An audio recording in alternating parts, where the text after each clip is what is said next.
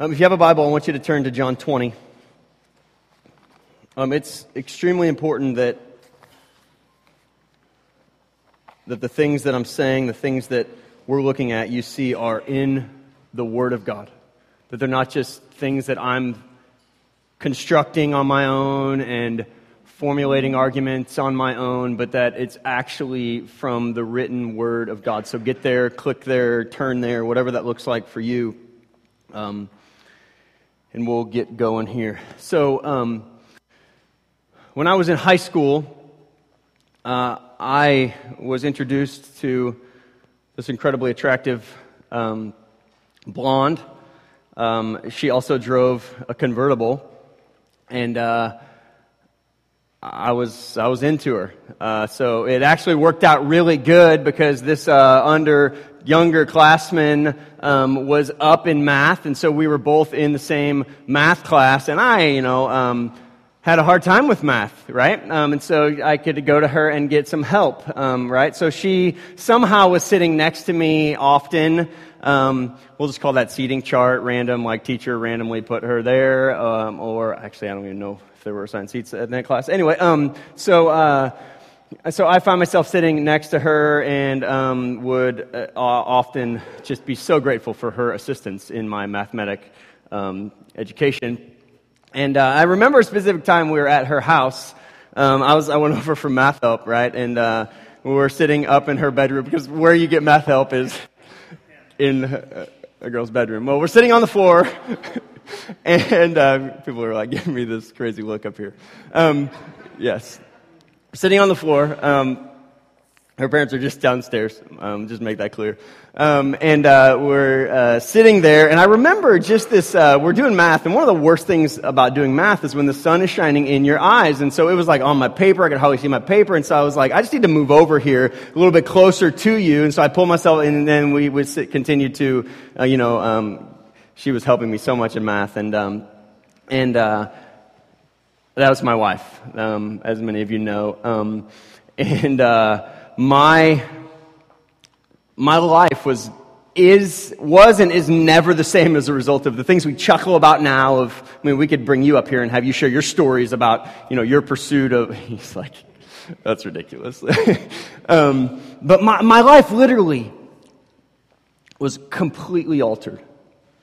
Okay, because of my encounter with her, because of meeting her. We look at each other often and we're like, I'm so glad I get to walk this journey with you. There's no one else I'd rather walk this journey with.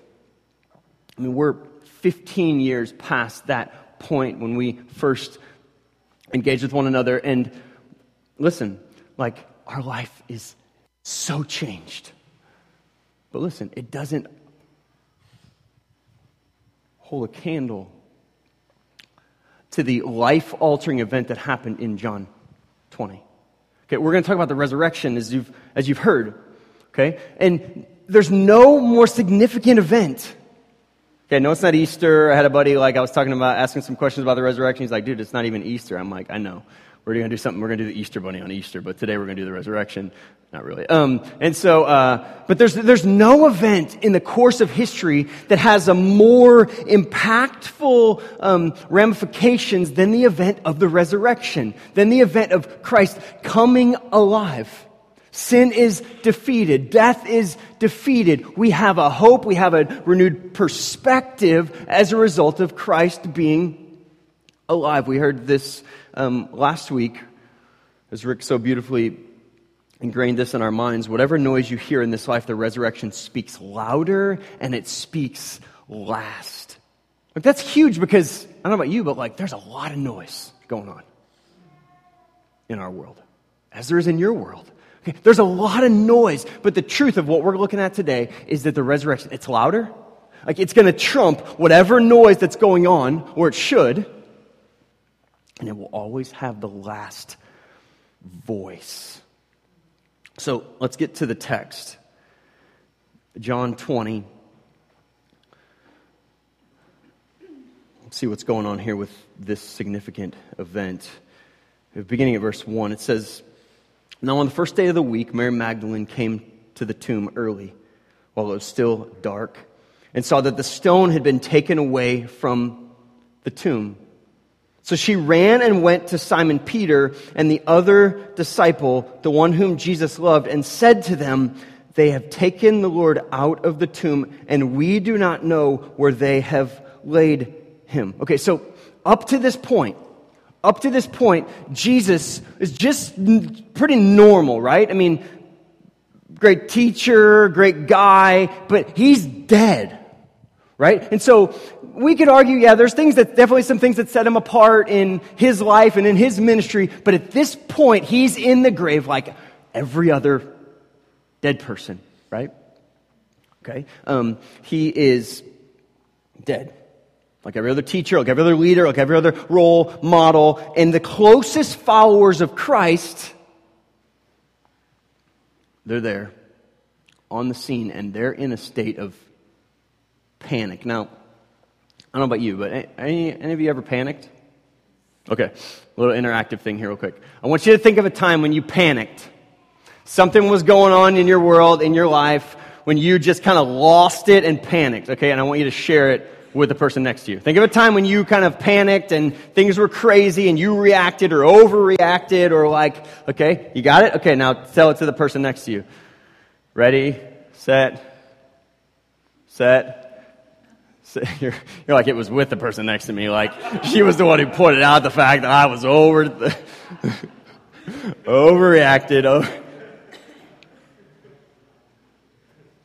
You think of one? Like, babe, when was the last time I freaked out? When was the last time I panicked?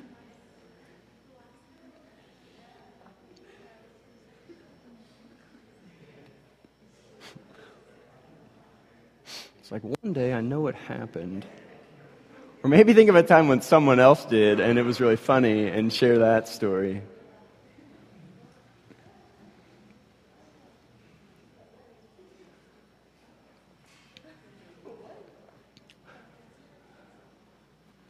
So we can all either resonate with a time in our life personally or someone else's life where panic kind of dominated us. We were overwhelmed. In this scene, in this story, you have the closest people to Christ who were on the scene at the cross here. Mary Magdalene is just undone. She doesn't know what to do. She comes to the tomb, and not only is it open, the body is completely gone, and she's panicked. She goes and gets Simon Peter. She goes and gets John. And they're trying to figure out what to do. They're trying to, really, if you ever face panic, what happens in panic is all of a sudden there's a sense of urgency that wasn't there before. Right? And so now in this moment, there's this sense of urgency. Like, look at verse 3. It says, "So Peter went to the other disciple," which is kind of humorous because that's John. That's the author. So he's writing and he calls himself the other disciple. So Peter went to me, is what it should say, and they were going to the tomb, but when both of them were running together, but the other disciple outran Peter and reached the tomb first. I just love the humility of John here, because you know what he wanted to write? He wanted to be like, there was a foot race to the tomb, and man, I smoked him. Like, he was gone. Like, I was in there, investigated the whole scene, and then had to go back and get him some water before he actually made it the rest of the way. But he's just like, no, the other disciple outran Peter. And they reached the tomb. And then they get there, and look what happens, verse 5. "And stooping to look in, he saw the linen cloths lying there, but he didn't go in." So John, he gets to the tomb, and think of it. Okay, picture it. Stooping, so like there's this opening that's smaller than them, and so he has to kind of stoop in to look in, and he's like, I'm not going in there. You ever been in those kind of situations, like a cave or something like that, and you're like, I'm going to look in, but I'm not about to go. And then you have Peter, prideful, bold, cocky Peter. He's like, he finally gets there, and he's like, totally out of breath, just got dusted, and he's like, look out, I'm going in. So he goes in. Verse 6, "And Simon Peter came following him and went into the tomb, and he saw the linen cloths lying there, and the face cloth which had been on Jesus' head was not lying with the linen cloths. but folded up in a place by itself. Okay, this is where we get our theology of folding. So as parents, we teach our kids that when you wake up in the morning, you don't take off your jammies and throw them on the floor. You fold them neatly and you put them in your dresser because that's what Jesus did. Right?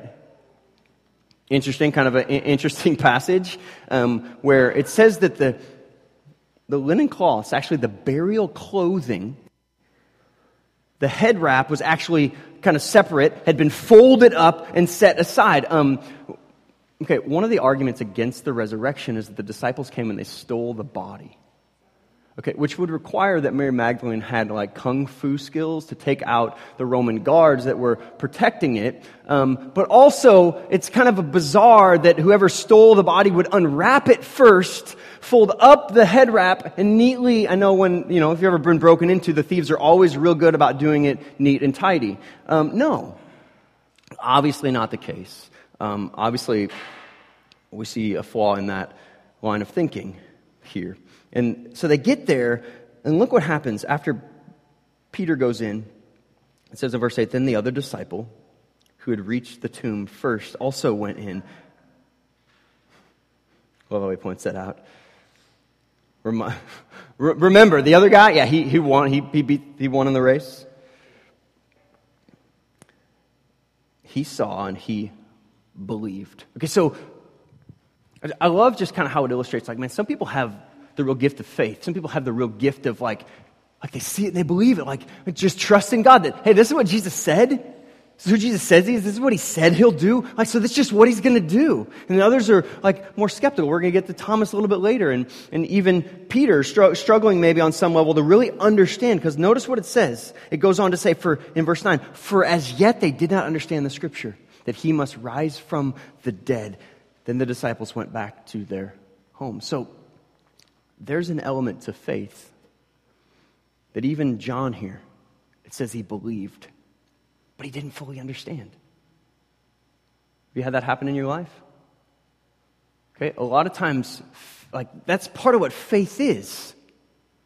Okay, it's not just this abstract, disconnected from history, because as one theologian put it, when we talk about the resurrection, if the resurrection isn't rooted in a historical event, then it falls just along the lines of myth. Okay, but the resurrection actually is a historical event that happened. It's credible. We can verify it scientifically. But yet, even in this element of faith and this element of belief, there's aspects where we still don't understand.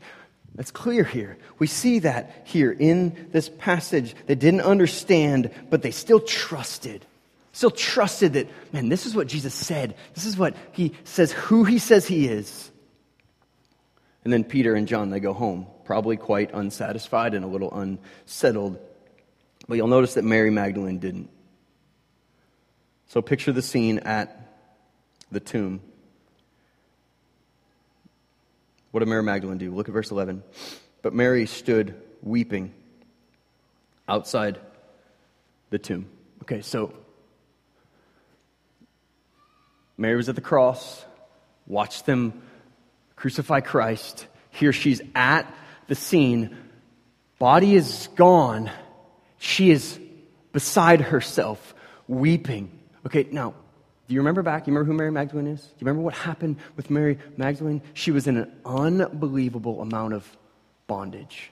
She was oppressed and possessed by 7 demonic forces. Scripture says that Jesus cast 7 demons out of her. Now, put yourself in her shoes. She's outside this tomb, and the very one who saved her, like, is unaccounted for. Like not just like there's the body, he's gone, but like we don't even know that. We don't know where his body is. He's unaccounted for. I think that's profound. I think it's profound because, like, she's undone here because when you experience Christ, it changes you forever. Right? Like, you've experienced that. When you experience the saving work of Jesus, like, it changes you forever.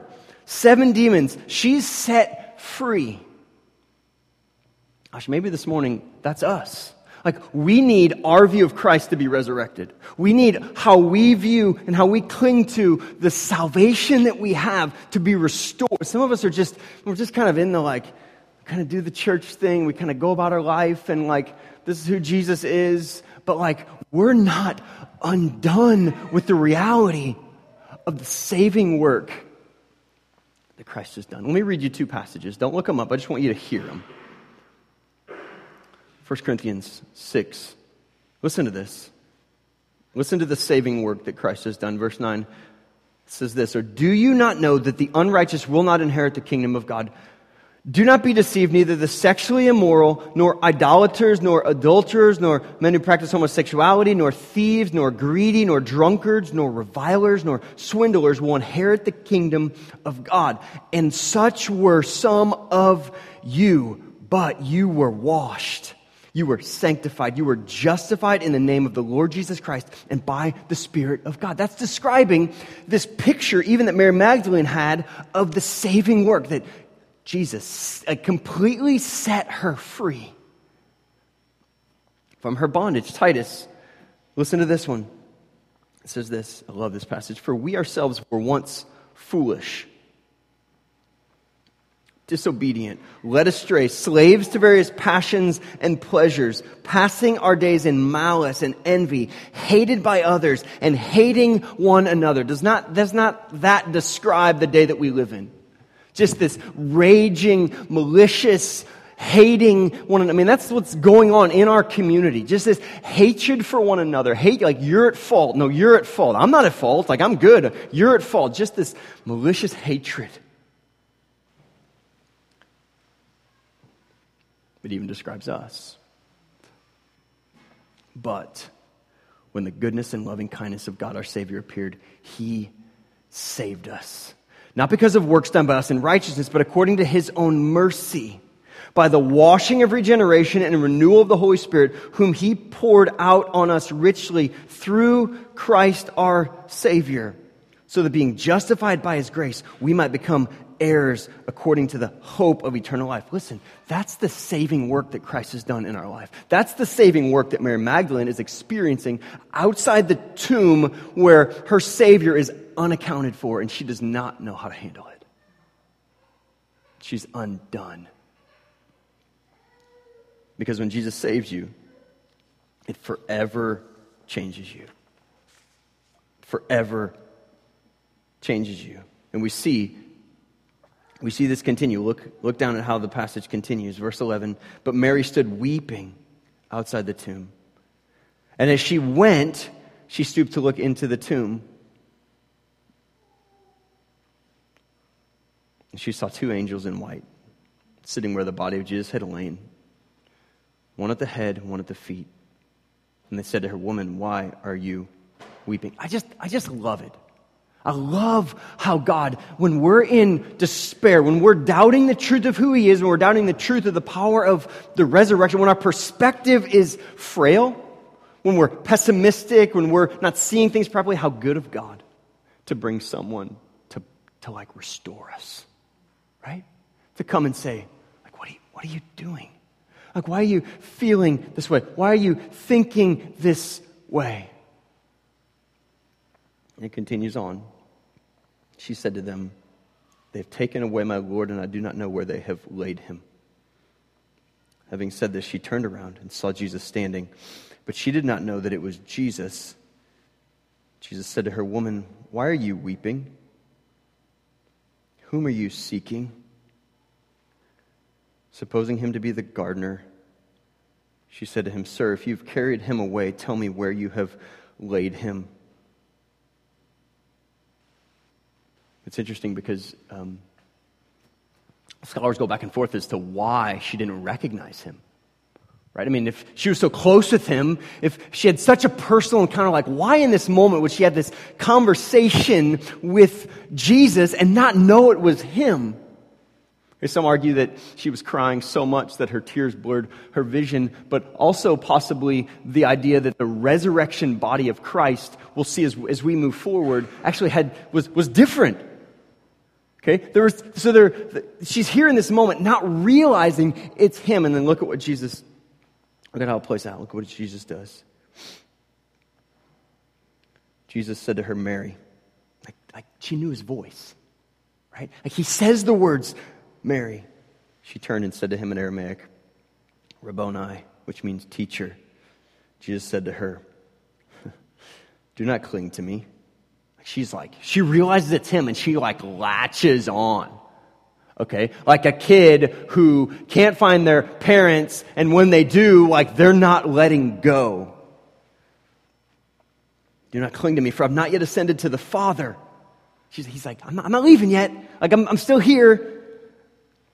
But go to my brothers and say to them, I'm ascending to my Father and your Father, to my God and your God. Mary Magdalene went and announced to the disciples, I have seen the Lord, and that he had said these things to her. So in the midst of this, she goes on this road from this disparaging tears where she's just weeping to this exuberant joy. And the key component there is a theophany. Anybody know what a theophany is? What? You're shaking your head, call you out. What do you think? Visions or seeing God but not physical form. Okay. So a physical manifestation of God. So here in this instance, she has this encounter, this physical manifestation of God, and it alters her. It changes her because she was in this undone, no hope, in despair. She encounters God. And what are her words? I've seen the Lord. I've seen him. I wonder if at times, maybe even you can resonate with this, that walking with Jesus kind of becomes mechanical. It becomes difficult. It becomes, listen, when you don't regularly encounter relationship with Jesus, you're going to live in the despair. You're going to live in the, I don't have hope, I don't know what's going on. It's why Jesus says when you celebrate the Lord's Supper, we remember. Why? Because we're so easy to forget. Why do we need to remember so much? Because the hope of the resurrection, it changes our perspective. Where we see things with eyes, where we engage with a vitality and with a confidence that apart from that, there's no positive engagement. There's no hope in the midst of broken. There's good here. We can engage hard things. We can engage difficult things. We can, listen, press in where others would say, get out. Difficult? Get out. What are you doing? Why are you still living there? Why are you still going there? Why are you still in relationship with that person? Get out. And upon realizing it was Jesus, Mary wouldn't let him go because she'd realized how much he had impacted her life.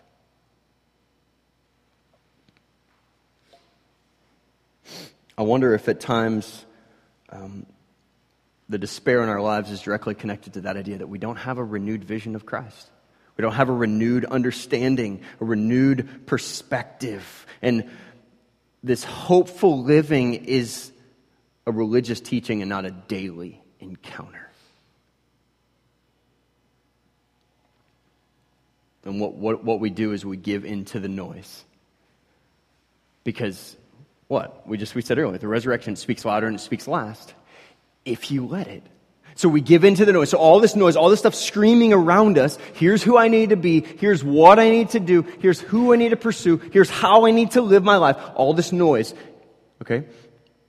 And in the midst of that, because we don't have a daily understanding, a daily renewer of here's who a resurrected Christ is, the very things that we read, that Rick led us through reading, the implications of Jesus is alive, what happens? The noise drowns it out. And so the resurrection, it doesn't speak loudest in our life. And it doesn't have the final voice in our life. Because we're not renewed in our perspective of the implications of Jesus is alive.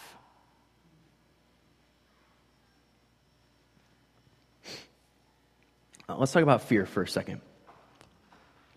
Okay, another little interactive deal. I want you to think of a time when you were gripped by fear. A time when you were just fear consumed you. Maybe as an adult, maybe as a kid, and share it with somebody next to you. Go.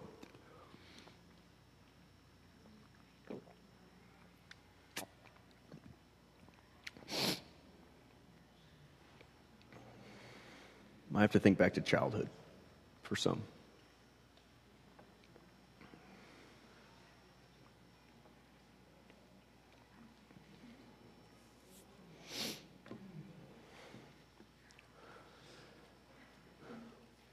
Anybody want to share one?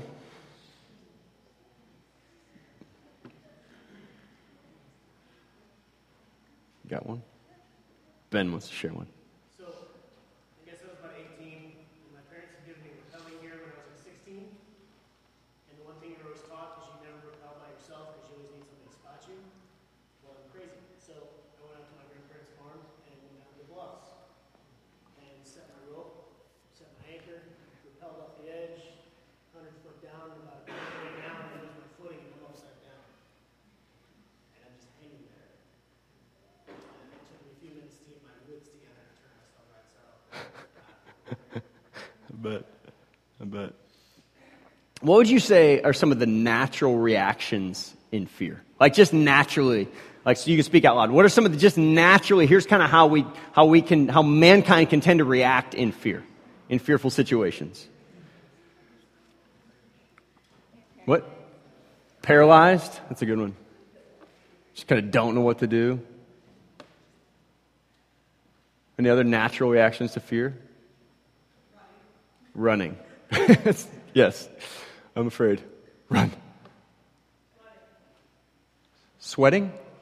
Or sledding? Okay, I thought you said sledding. It's like, okay. Get your mind off of it. Let's go sledding. Sweating. Any other natural reactions to fear? I remember as a kid, I had this repetitive nightmare. I don't know why, it just visited me all the time, and I can't even describe what was happening. It involved my dad driving a tractor down my hallway in my house, and that was part of it. I don't even understand it even as an adult, but when this happened, as a kid, I'm terrified, right? And so what do? I run to my parents, and if their door's unlocked, I run in, I get in bed with them. If it's not, I sit out there and I bang on the door. Right? The other night, we had Tobin. He ran to our room, got in bed with us, and said, "Mommy, Daddy, I had a really bad dream." Buddy, get in here. We're going to protect you. Get in bed with him. And he slept that night with us. So fear is a legit thing. The disciples are overcome by fear here in this moment. Look at verse 19. It said, on the evening of that day, so it's Sunday, okay, the day of the Lord, connected to his resurrection. It's the evening of his resurrection day, okay? But not just physically the evening. This is speaking even to the spiritual implications of the darkness that's still looming over the disciples. It's night. It's dark. It's still dark for the disciples who have seen Jesus buried, don't know what's going on, don't know what to do. Okay, on the evening of that day, the first day of the week, the doors being locked where the disciples were for fear of the Jews, Jesus came and stood among them and said to them, okay, so let's just stop right there. Anytime you're in a room and you have everyone accounted for, everyone that's present, and the facility is locked, and all of a sudden someone is in the room that wasn't in the room beforehand, you got to wonder, what's going on here? Jesus shows up on the scene, doors are locked, and he speaks to them. And I don't think we see it initially, but I believe there's kind of this present, kind of a rebuke. Okay, because what are they doing? They're sitting in the darkness and the despairing of the night. Locked door. They're afraid. They're afraid the Jews are going to come get them. They're in fear. They're paralyzed. And what happens? Jesus shows up on the scene and he says, "Peace be with you." Because when peace is with you, fear shrinks. Okay, when the peaceful promise of God is with us, namely the presence of God, specifically in this story, but also in our own lives. Fear, it shrinks. It deteriorates. It doesn't control us. So Jesus shows up and he said, "Peace be with you." And when they had seen this, when he had said this, they showed him his hands and his side, and the disciples were glad when they saw the Lord. Jesus said to them, "Peace be with you. As the Father has sent me, even so I am sending you." So he's like, what are you doing in this room? Like, you're in despair. You're locked yourself in the room for fear of mankind. Like, what are you doing in this room? I'm sending you. The Father sent me. Okay, one of the things that marks, you see a theophany anywhere in Scripture, a theophany is often marked by a commissioning. It's like Isaiah, when Isaiah saw the Lord, right? What happens? Here am I, send me. So a theophany happens, and in the face of an encounter with God, God sends you. It's the same thing that happened with Mary. Okay, in verse 17, Jesus says, "I'm not yet ascended to the Father, but go to my brothers. Tell them." Okay? You encounter God, you're sent, because that perspective changes your view of life and sends you out to be on mission for the gospel. And the disciples here are locked in a room. They've succumbed to fear. And look at what happens. Jesus says, "I'm sending you." And when they had said these things, he breathed on them and said to them, "Receive the Holy Spirit. If you forgive the sins of any, they are forgiven them. If you withhold forgiveness from any, it is withheld." Now, real quick, let me mention this. If you read that, it might throw some confusion in your mind, because Jesus says, "Receive the Holy Spirit." It's not Acts 2, right? It's like, wait a second, I thought the Holy Spirit was coming in Acts 2, okay? It's a foretaste of Pentecost, okay? It's a foretaste for the disciples of what will happen in Acts 2 when he sends the fullness of the Spirit, because here's what he's doing. He's showing them, you're in fear. You're locked in a room. I'm alive, okay? And my commissioning on you is to not succumb to fear and lock yourself in a room and hide in dark times, but to go and engage, because the Holy Spirit of God is in you. I've commissioned you to be peacemakers and to be light in dark times. Now, so it came out in the news last week that the housing market, as a result of the events of Ferguson, is beginning to decline in North County. Okay, so like 2007, 2008, property values began to take an all-time low, and then you began to see them stabilize a little bit. Start looking on the up and up. Okay, Ferguson happened like August, and they're already saying that as a result of those events, property values are down. And if you saw that, I don't remember what day it was, but it was Elliot Davis, and he was talking about the impact of the housing market on schools. And so schools actually take a revenue from the housing market, and the impact is that Ferguson Florissant School District, Hazelwood School District are out lots and lots of money because the housing market is down. Now, like we have like one of two options here, right? It's like, oh man, like my property values decrease, like things are looking grim, like we should go. Right? Pack up. We probably can't move, so let's just rent. Like that's kind of what we do, right? You can't sell, so let's just rent. Figure out how to get out of this situation, and we're going to move. We're going to go west. We're going to get out of here. No knock on renting. I actually have I rent. We rent one of our homes. But listen, and no knock on anyone who's ever left North County and gone across the river or to another town or to another city. Here's what I love about so many of you. Is that you live in North County because you have a passion for North County. You live here because you want to see the gospel flourish. You want to see relationships flourish. You want to see this community flourish. So you live here, you shop here, you spend time here, you invest here because you love it here. But more than that, you believe, and I believe, that God's called us to be ministers of reconciliation here. Do you know what? You look at the statistics of the connection between violence and education. And where education begins to decline, violence begins to escalate. Okay, so when I read this passage here that talks about a risen Christ who lovingly rebukes the disciples by saying, why are you in this locked room? Like, why are you so interested in your personal safety when I've filled you with my Holy Spirit and I've sent you to be a peacemaker where peace doesn't exist? Because the grass isn't always greener on the other side. Okay? It's why I believe that we should be on parent power at the Hazelwood School District. That you should go on field trips with your kids' classes. That you should engage with teachers. That you should get to know principals. Ask them, how can we serve in your school? How can we love your school?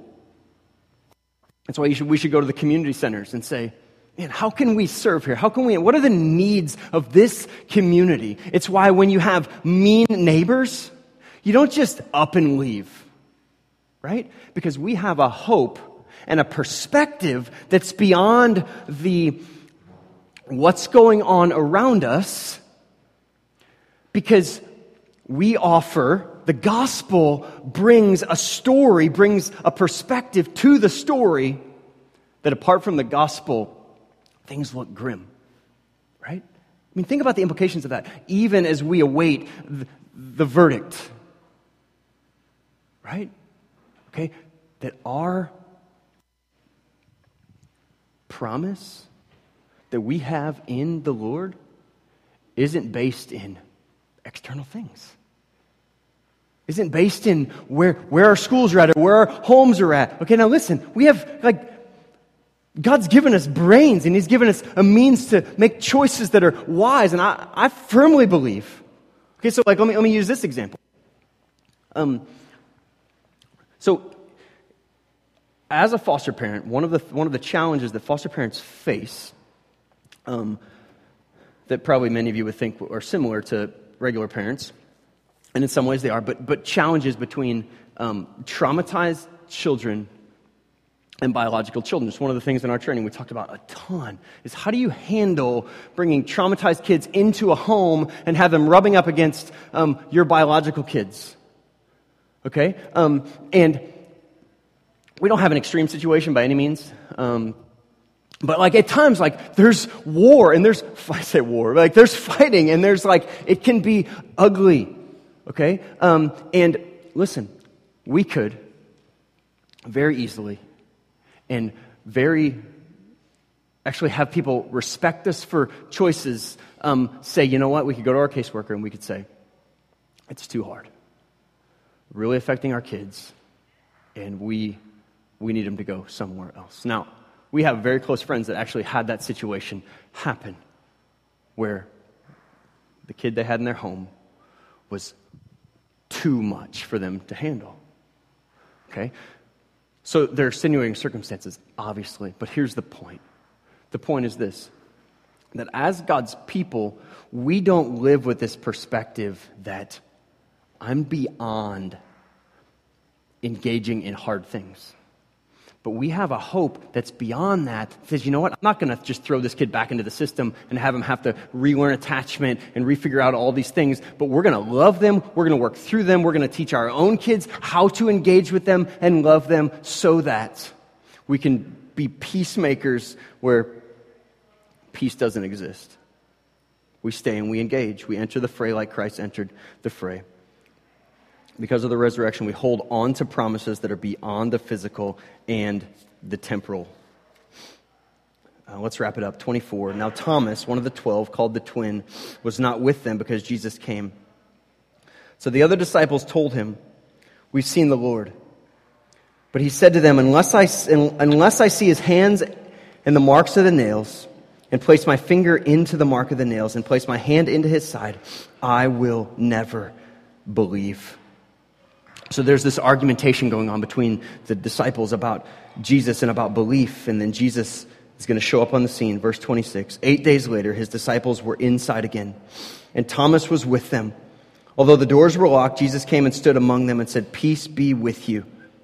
Then he said to Thomas, "Put your finger here and see my hands, and Put out your hand and place it in my side. Do not disbelieve, but believe. I just love the patience of Jesus there. The patience to deal with a high-maintenance guy like Thomas. I got to see him. I got to see his side. Unless I see his wounds, unless I touch the scars. He's just patient. He enters in. He's like, okay, then here we go. Let me make this real. Thomas answered him, my Lord and my God. Jesus said, have you believed because you've seen me? Blessed are those who have not seen and yet have believed. Where is it in your life? Where is it in my life that we need our perspective resurrected?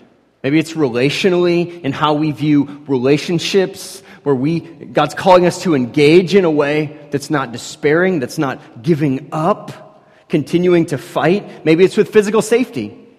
Maybe you place so much weight on the physical circumstances around you that really destroy the protecting reality and the calling of Christ on our lives. Do you have a tendency to fight, or do you have the tendency to run?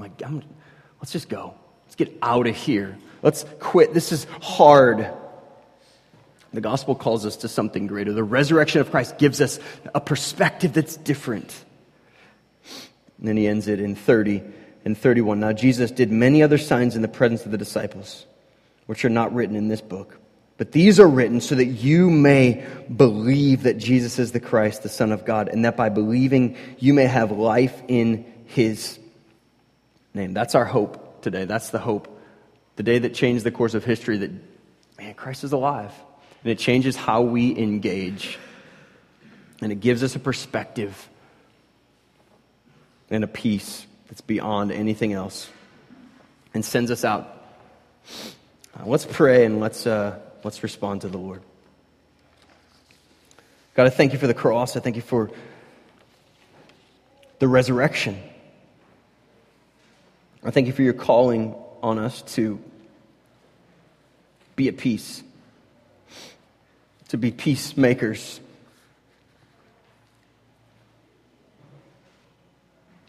That you've sent your Holy Spirit to engage us, to indwell us, to send us out.